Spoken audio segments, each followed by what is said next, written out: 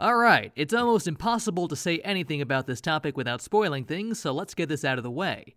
Major spoilers ahead for the Stormlight Archive through Rhythm of War, with some tangential spoilers for the Cosmere in general. Oh, and by the way, I think I'm back. We've got some episodes planned for the show.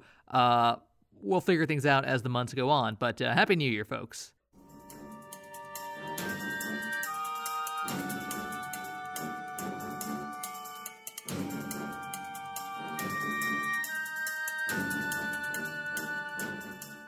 So, with the release of Rhythm of War, we've discovered a great deal about the mechanics of fabrials and the different types of light on Roshar.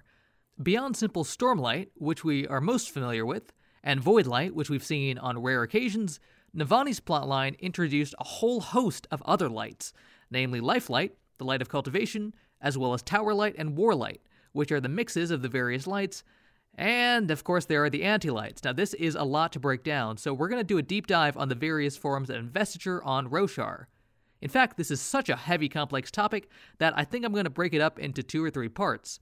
This first part will deal exclusively with the nature of light on Roshar, focusing purely on what we know about stormlight, lifelight, and void light on a mechanical level. In subsequent weeks, we'll tackle anti-light, mixed light, and the interactions with the rhythms. But, with that all said, let's get started.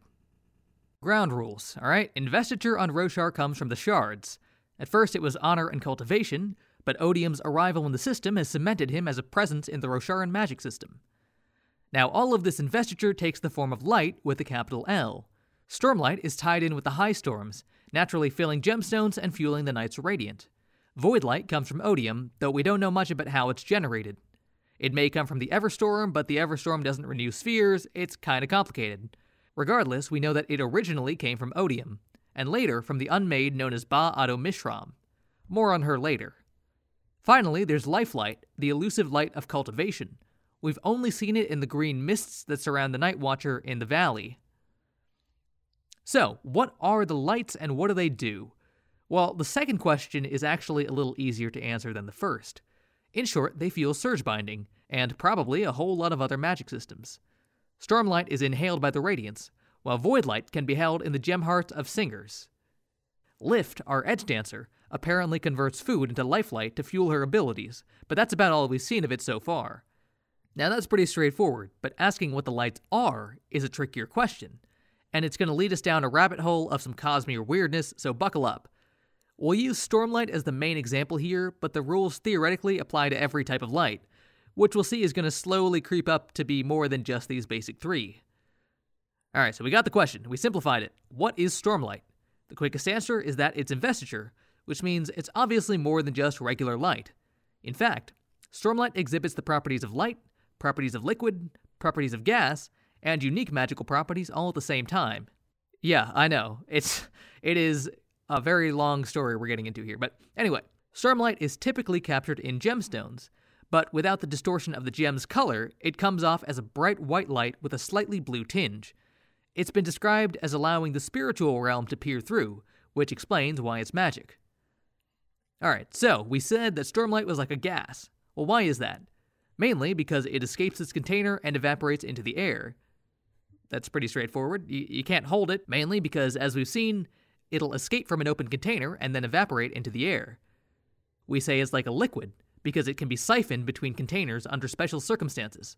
We'll cover those circumstances in our episode on Fabrials and whatnot, but we've seen that happen in Rhythm of War, as Navani is able to sort of move light between gemstones. Anyway, and then we say that Stormlight is like light with a lowercase l. Now that is where things get especially interesting.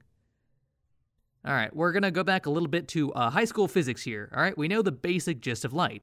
Light is electromagnetic radiation that comes from an energy source. It comes in a huge spectrum of frequencies, only a few of which we are capable of seeing. That's what we call visible light. If you want to know what light physically is, well, that's a question for a quantum physics class. But we're going to try and tackle it here because Brandon can't let us get away without having some weird quantum physics stuff. So in short, light is somehow both a particle and a wave. Now, other examples of waves are things like ripples in water or sound going through the air. These waves need to have a medium through which they can move.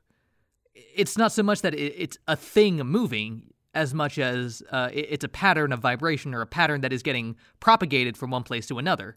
right? When there's a wave in the water, it's not that one particular droplet of water is moving across that wave. It's one, section of the water hitting the next section, which hits the next section, et cetera, et cetera. Same thing through sound. The particles themselves are not moving that much. They're all vibrating and transferring that vibration to other places. That's the wave. Now, light needs no medium. Light is somehow a particle itself. It is actually photons moving through space. But okay, we'll tackle the particle section later. For the moment, the important thing is that light is a wave. It has a frequency, just like sound waves. Low frequency means a high wavelength. In terms of light, the lowest frequency, highest wavelength colors that we have are red, and then there's everything below infrared, which we can't actually see. Now that includes microwaves and radio waves. And because of their low frequency, they have a relatively low energy.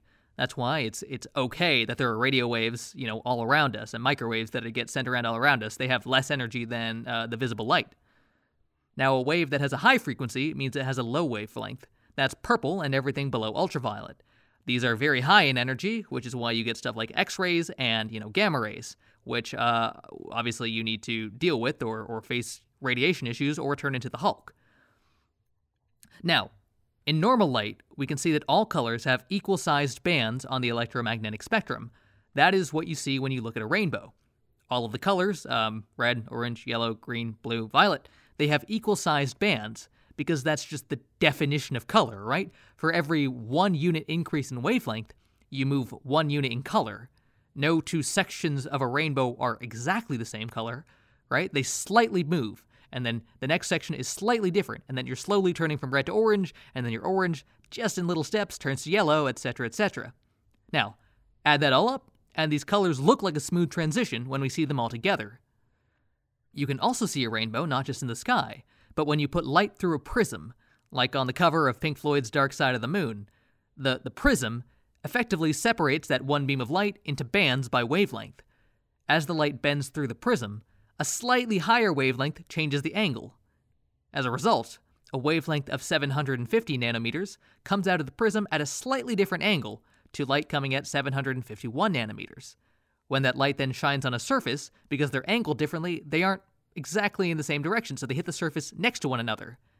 And because each wavelength is, by definition, a slightly different color, you get the whole spectrum of color shining on the wall. Anyway, here is the weird part when we get back to stormlight. Now, remember that in the real world, there is always a smooth band of colors when you refract light through a prism. That is just a fundamental truth of the universe. It is definitionally true that a different wavelength of light is a different color, will bend through the prism slightly differently. And because each one of them is different, they all kind of transition in the same proportions, let's say. The bands are all equal colors. But that is not the case when Navani and Raboniel, refract stormlight through a prism. Instead, stormlight somehow has a wider band of blue. Somehow, there are more blue frequencies, or the blue frequencies are somehow more spread apart, or something, and I can't stress how strange that is. In our world, blue fundamentally, definitionally just is a description of a certain range of wavelengths. In stormlight, this is not the case. And this can't be the case in the fictional world unless there's some kind of weird magic going on. Now, similarly, lifelight has a wider band of green, and voidlight has an enormous band of violet and ultraviolet. Now, if you're wondering why this is the case, we'll explain that in a bit. But for now, we've managed to describe lights as liquids, gases, light, and magic. Congratulations. You've just graduated Rorschach Light 101. There's still like 2 or 3 more of these lessons to go. But I think that's a good place to stop for today because this is a really very dense topic. In our next episode, we'll discuss the nature of anti-light as well as how sound plays into this entire situation. We'll also eventually discuss the mixing of light, warlight, tower light, and the 2 more mixtures that are unknown, the mixture of void light and lifelight, and the mysterious whatever happens if we can bring all 3 lights together.